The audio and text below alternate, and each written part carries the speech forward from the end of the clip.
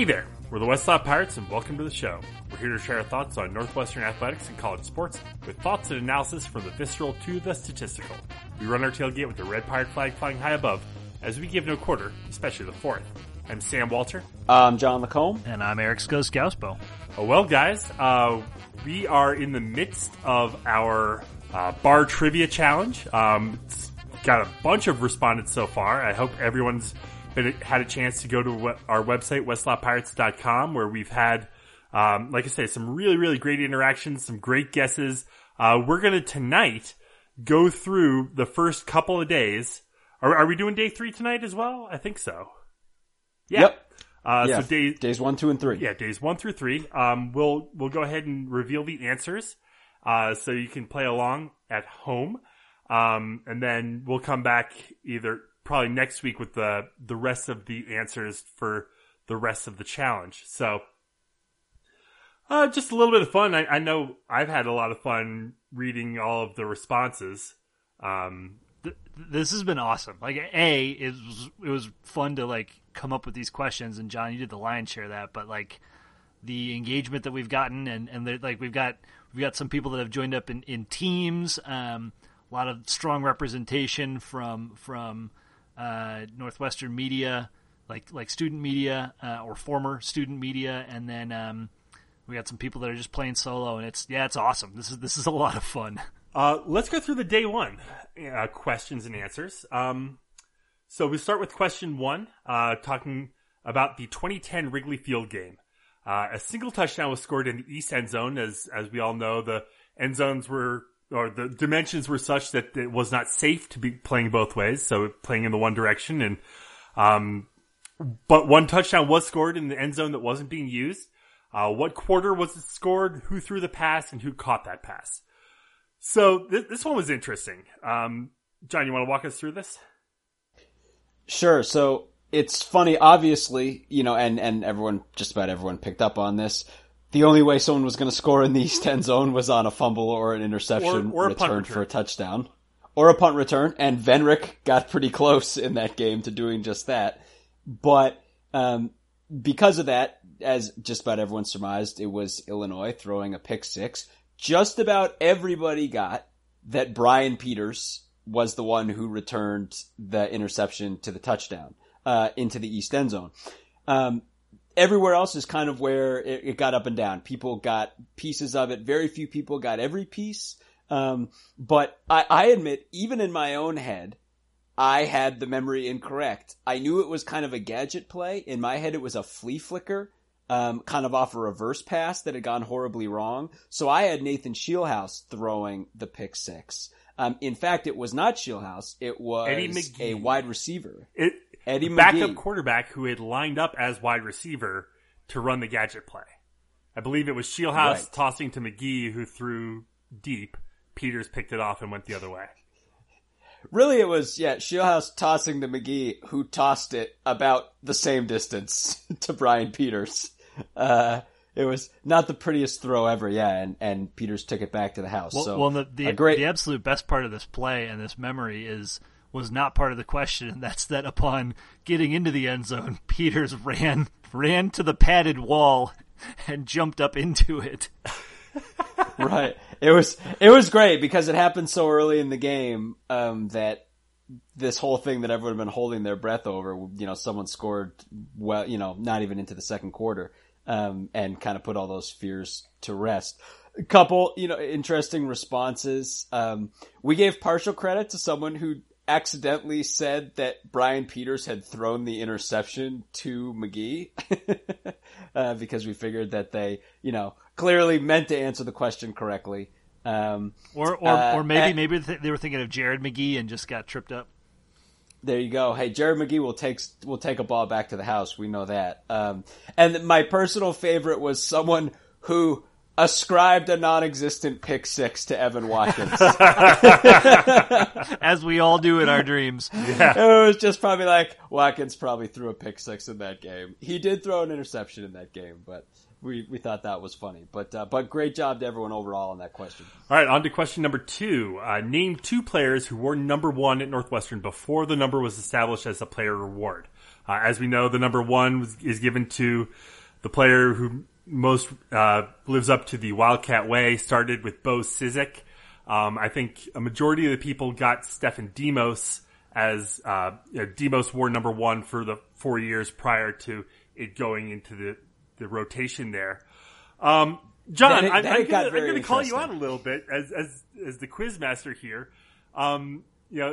Maybe next time we do this, let's come up with questions that we know all the answers to before. Well, so here's one of the big takeaways from this one, right? The one thing everybody seems to know is who wore number 1 at the time they were at Northwestern. But if you didn't go to Northwestern at that time period, and this is what Sam is alluding to, let's say 2005-ish, it becomes very difficult to verify who wore number 1 on what team. So based on, frequency of responses, Larry Guest being one that came up a couple of times. Richard Buchanan is another one.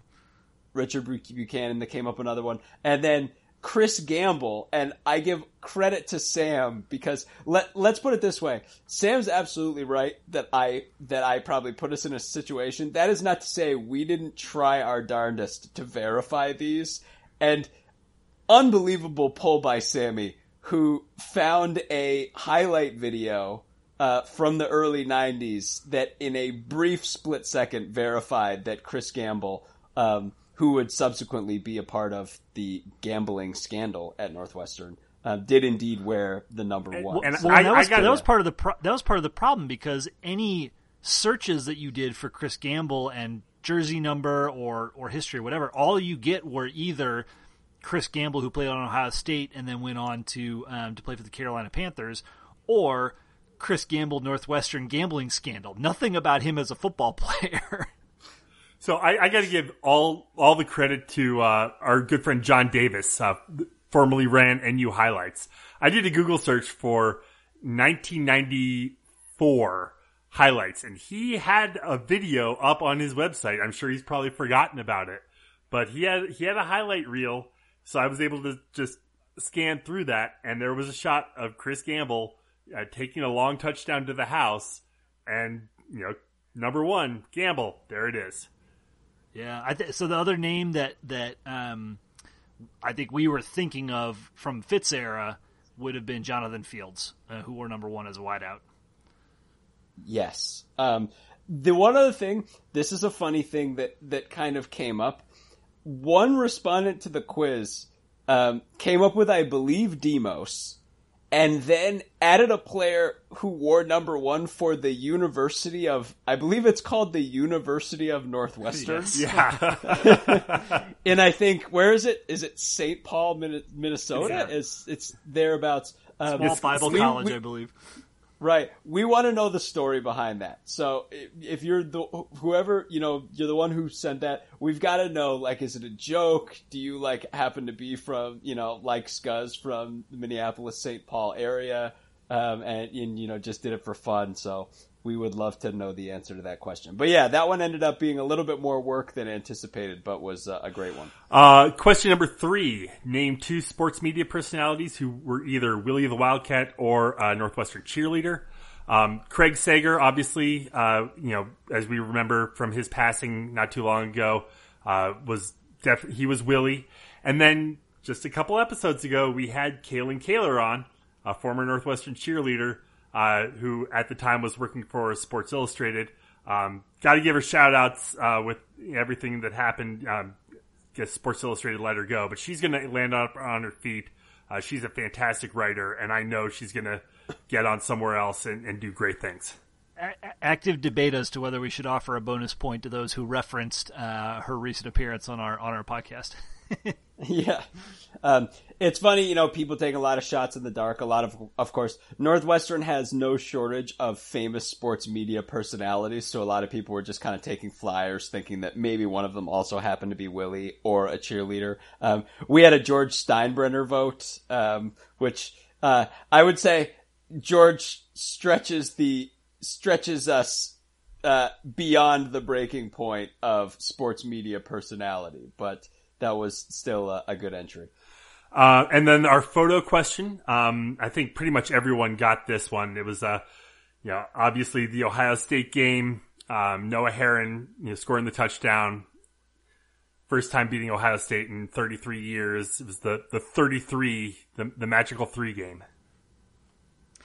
So I will mention, and I was effectively quizmaster on coming with the photo component of our quiz, but each one of these photos, we're only asking for the name, player, and opponent, but each of these photos is tied to an iconic play in the annals of Northwestern lore. So that's maybe a bit of a hint for future weeks, but because the difficulty's about to rise on a couple of those, so that'll be useful. Yeah, they get a little trickier. But yeah, like that's Herron finger pointed in the air going into the end zone, which everyone picked up on that. So good work, y'all. That's certainly a happy memory in my mind. Nuge. We should also mention too that there was a 2-point bonus for anyone who had a clean sweep of the category on day 1. A couple people came really close, but no one got the clean sweep. On to day 2. Question number 1: name the members of the 3-quarterback rotation that Northwestern used to begin the 2002 season. Kind of in the Wayback Machine. This took some people to a dark place. Go ahead. Yeah, it was.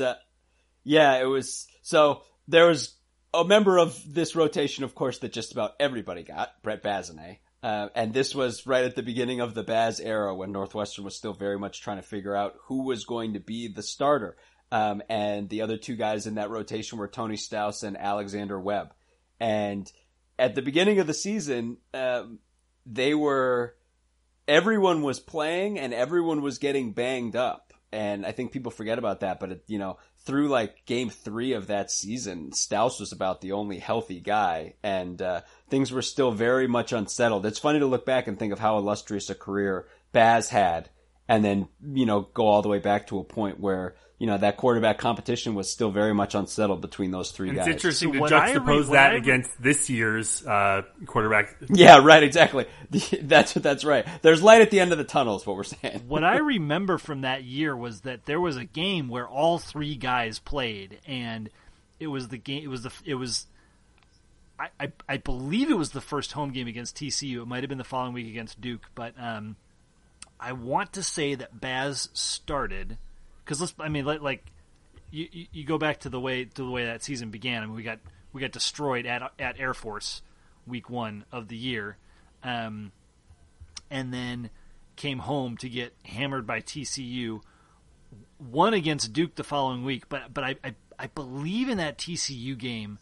I don't know who started, if it was Baz or Staus, but then the other came in to back them up. Was not doing well. Got pulled for Andrew Webb, who immediately completed Alexander Webb, yes, who immediately completed like 2 passes or went for a run or something, like looked really awesome, and then got his liver lacerated or his spleen lacerated. I thought he like ruptured his spleen or something. Yes, and got carted off the field to raucous chants from the student section, and I'm pretty sure it was TCU, because I don't think like the band, we weren't in full get up yet. I'm pretty confident. So, anyways, like that question could have, I believe, referred to a single game, not just the beginning of that season. Right. God, that was a rough year. As I'm looking at the rundown. Moving on to question number 2. What was unusual about the ending of the 1996 Northwestern Michigan game, and what caused this occurrence? Northwestern 1 is not an acceptable answer, jokers. I think a lot of people got parts of this, and a bunch of people got the whole thing. This was in the 4th quarter. Cats were down 16-0, and then mounted the comeback. It was late in the game. I think 6 seconds left, or 6 or 8 seconds left. Brian Goins is lining up for a 39-yard Cam, did we lose game-winning you? field goal into the wind. And kick is up, kick is good, but something happened, and the refs said, nope, didn't happen. I think a lot of people thought that Michigan had called a timeout at that point. That wasn't the case. It was the refs who actually screwed us. The refs said they had not marked the ball ready to play. So Goins had to line it up, kick it again, nails it again, Cats beat Michigan. So I think we accepted anything around, not ready for play, obviously. Errant whistle from the refs, mess up from the refs. If you cited timeout, that was an incorrect answer because it was not a timeout by either Northwestern or Michigan. Right. This one was definitely one that maybe favored a couple of the older alumni, but I mean, this is part of the reason we're doing this. This is part of the reason trivia like this is great, is it takes you back to great moments, and some of the moments that at least to some group of Northwestern fans might be lost, or, people might need to be educated on. So it's one of the reasons that this has been a lot of fun, was to just go down memory lane on some of this stuff. Yeah, I remember that game very, very well. That was my first game in the marching band. So that was, as a freshman. So that was awesome. Question number 3. This was a toughie. Cam Green won Illinois state championships in both football and basketball as a senior at Adlai Stevenson High School. Name Cam's high school quarterback and high school point guard on those two teams. So it's important to note here that John is inexorably connected to the Stevenson community. Well, what's funny about this, and Scuzz is alluding to the fact that my wife teaches at Stevenson. But what we found out as an extension is there's a fair amount of Stevenson blood running through this quiz also. Yeah, because, at least 2 or 3 alums. Stevenson has sent no shortage of people, and those people obviously had a little bit of a leg up. With that said, I think the thing, and you noticed this right away, Scuzz, was it was somewhat surprising which of the two a ton of people were getting. Because the short of it is, Cam's high school quarterback was Willie Bourbon, who played 4 years of distinguished baseball at Northwestern. Obviously Northwestern's baseball team is not a, powerhouse baseball team, but Willie Bourbon was certainly, especially as an upperclassman, one of the better offensive players on the baseball team. And he was Cam's high school quarterback. The one that not everybody, but a lot more people got was Cam's high school point guard. And I suppose that makes a lot of sense, because Jalen Brunson, at the end of the day, may be the most distinguished athlete to go through Stevenson High School. He led that team to a state championship, and then won 2 national championships at Villanova, is in the NBA now. He may have won a Wooden Award. I'm not sure about that. But obviously an unbelievably decorated basketball player. So, heck of a pair of guys to have throwing you the ball on the football field and the basketball court if you're Cam Green. Heck of a guy to be throwing to. Yeah, seriously, right? Well. Amen. And then the picture, of course, Sam Simmons looking back at the end zone as he runs towards the tunnel in the Metrodome in the year 2000 after catching Victory right. Yeah, awesome. And then day 3, today's questions. There's still a few responses trickling in as we're recording this. So, but this pod isn't going to drop until either late tonight or tomorrow morning. So I'm not worried about people listening to us to get the answers. All right. So, question number 1: what football position did Ian Park's brother Alex play, and for what 2 colleges did he play at? One of the schools is perennially ranked with or around Northwestern in the U.S. News rankings. Deep cut, John. Deep cut. Yeah. So there's a big deep cut on day 3, and then there will be another big deep cut on day 4. These ones are ones where it's just, there's a good chance everyone's not going to know this. I think only one person thus far has answered the entire question correctly. But with the hint, there's a good chance people can get a piece of it. And it's just a great bit of trivia. And you can see from a lot of the guesses that a lot of people made the sensible prediction that Ian Park's brother Alex, not unlike, let's say, the Miller brothers, would have played a similar position, either on the offensive line or interior defensive line. Nope. Alex Park was a quarterback. Pretty amazing family when you think about it, that you have two guys, very different types of football player, who were successful at a high level. Ian was successful at the higher level, but Alex was Rivals had him as a 2-star recruit coming out of Pennsylvania. He initially signed with UNH, a team that in the FCF ranks is, historically, has got a lot of loaded people. I mean, we know, Jerry Azuma of Chicago Bears fame, notably played for UNH, but of course UNH is most noted, I would say, for coaches. Chip Kelly went through there, and of course Ryan Day was a quarterback for Chip Kelly at UNH. So, but in any case, Alex initially went to UNH to play quarterback, but then transferred and spent the majority of his college career at the Hint School, which is Dartmouth College.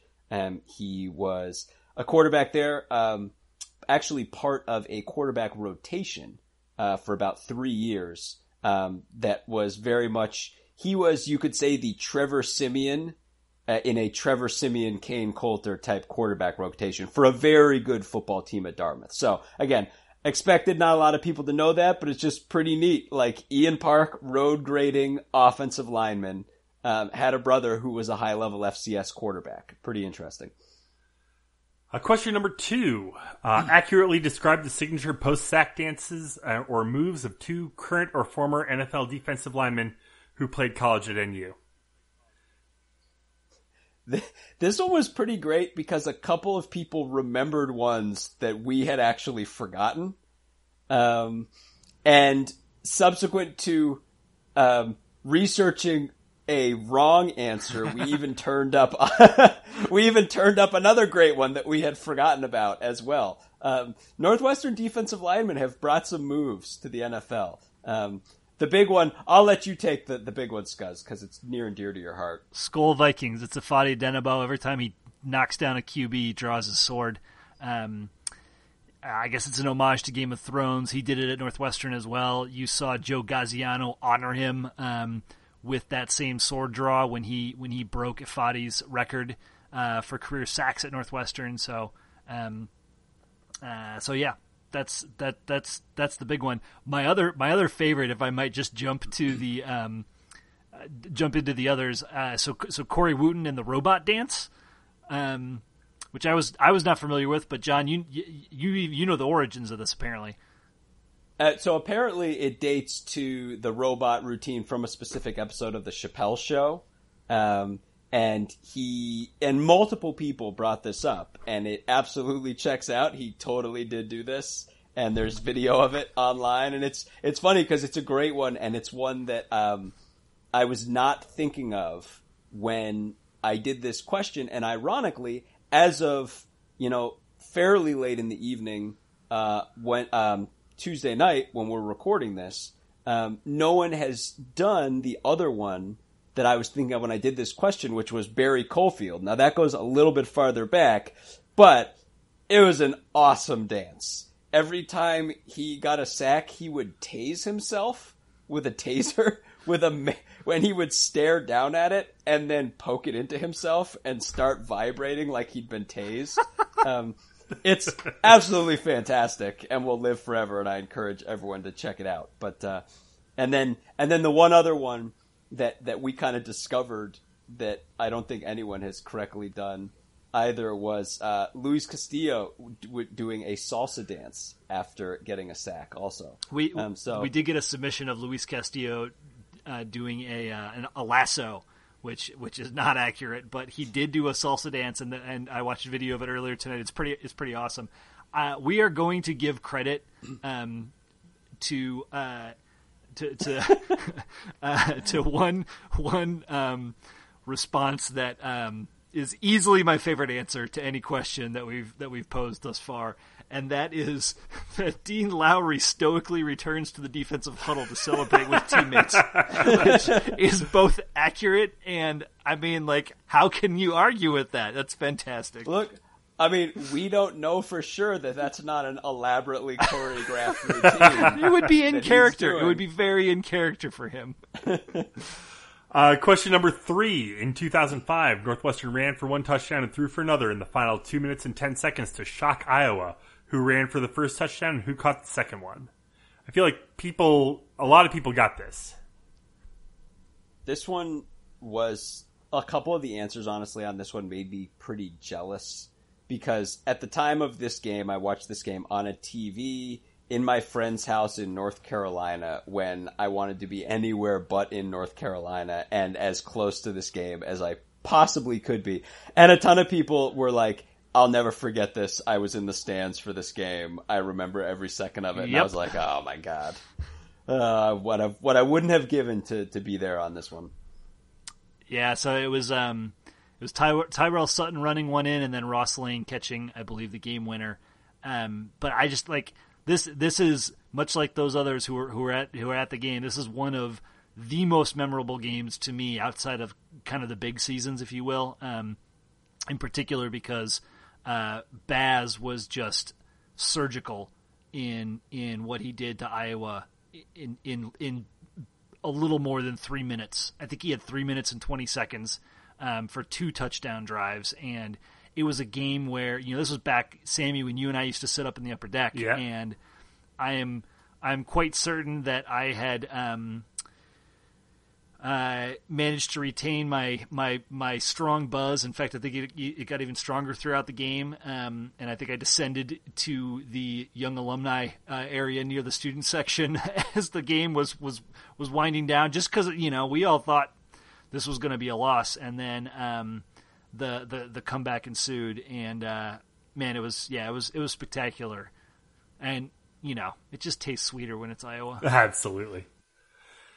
And then Scuzz, the video question was interesting. I think it tripped a few people up. It did, and so the moment here is Clayton Thorson's 46-yard touchdown run against Stanford to upset the Cardinal in a shocking result, right, in the opening game of 2015. And Stanford's only lost that season. Yeah, yep. His first game as a Wildcat. It's crazy. I'll never forget one of his first 3 passes he threw directly at the middle linebacker for Stanford, but he also threw it so hard that the linebacker had no chance to react, and it just ricocheted off his helmet harmlessly. But yeah, it was an interesting ride, that game. But a couple people did get tripped up by the white uniform with just a hint of red showing. We got a couple Indiana guesses, and then somebody commented that that they thought it was Illinois State, and that choosing a moment from Illinois State just makes us mean. Why would we I'm sure we wouldn't do that in the middle of this quarantine? If you think we were going to bring up an Illinois State highlight, my God, what kind of monsters do you think we are? Yeah. So one thing we forgot is that John mentioned the bonus in round 1. This bonus has been true for each of the 3 days. There's only one team or one individual that has achieved the bonus, and that was the West Lot Warriors, tailgate aficionados in the West Lot who aced day 2's quiz. So congrats to them. They got a 2-point bonus, and they're sitting up there at the top of the heap right now with a couple other folks right around them. So yeah, that's kind of where we are in our pub trivia challenge. We've got more trivia to come, on our website, westlawpirates.com. We're tweeting about it. But yeah, this is just a little check-in from us to let y'all know how you were doing, let y'all know what the right answers were, and maybe start to get a little bit of our psychology in putting these questions together. And let me just add too, if you're farther down the leaderboard right now, and the leaderboard is, starting today, is posted every day on the website, the points are going to start to go up in subsequent days. Not at a like ESPN tournament bracket challenge level where they double every round. It's not going to be quite that much, but they are going to increase. So there are certainly going to be some swings as rounds progress. So if you're a little bit farther down, one big round in one of these subsequent rounds, and you'd be right back near the top. Well, and we'll just reiterate, please don't cheat. Please don't use Google to search some of this stuff out. Some of it's pretty hard to find in Google, frankly, especially jersey numbers as we found ourselves. But I've obviously we're just doing this for fun and for shits and giggles here while we're all locked up. But Jeopardy style, if you want, you've seen how our twisted minds work now for 3 days of this, and nothing wrong with studying ahead of time, like digging in deep on squads from the last 20 years and weird oddities that popped up or big moments or whatever. So I guess best of luck as everyone continues on, and feel free to spread the word if others want to jump in and engage with this as we go. Good times. So yeah, we'll go ahead and leave it there for tonight. Once again, head to our website, westlottpirates.com, where we have all of the trivia questions posted. Find us on Facebook, Twitter, and Instagram at westlottpirates, and you can email us, westlottpirates@gmail.com. Tune in next time as we give our visceral and statistical views on Northwestern athletics. Look for us in the West Lot of Ryan Field flying the red pirate flag, because we give no quarter, especially the fourth.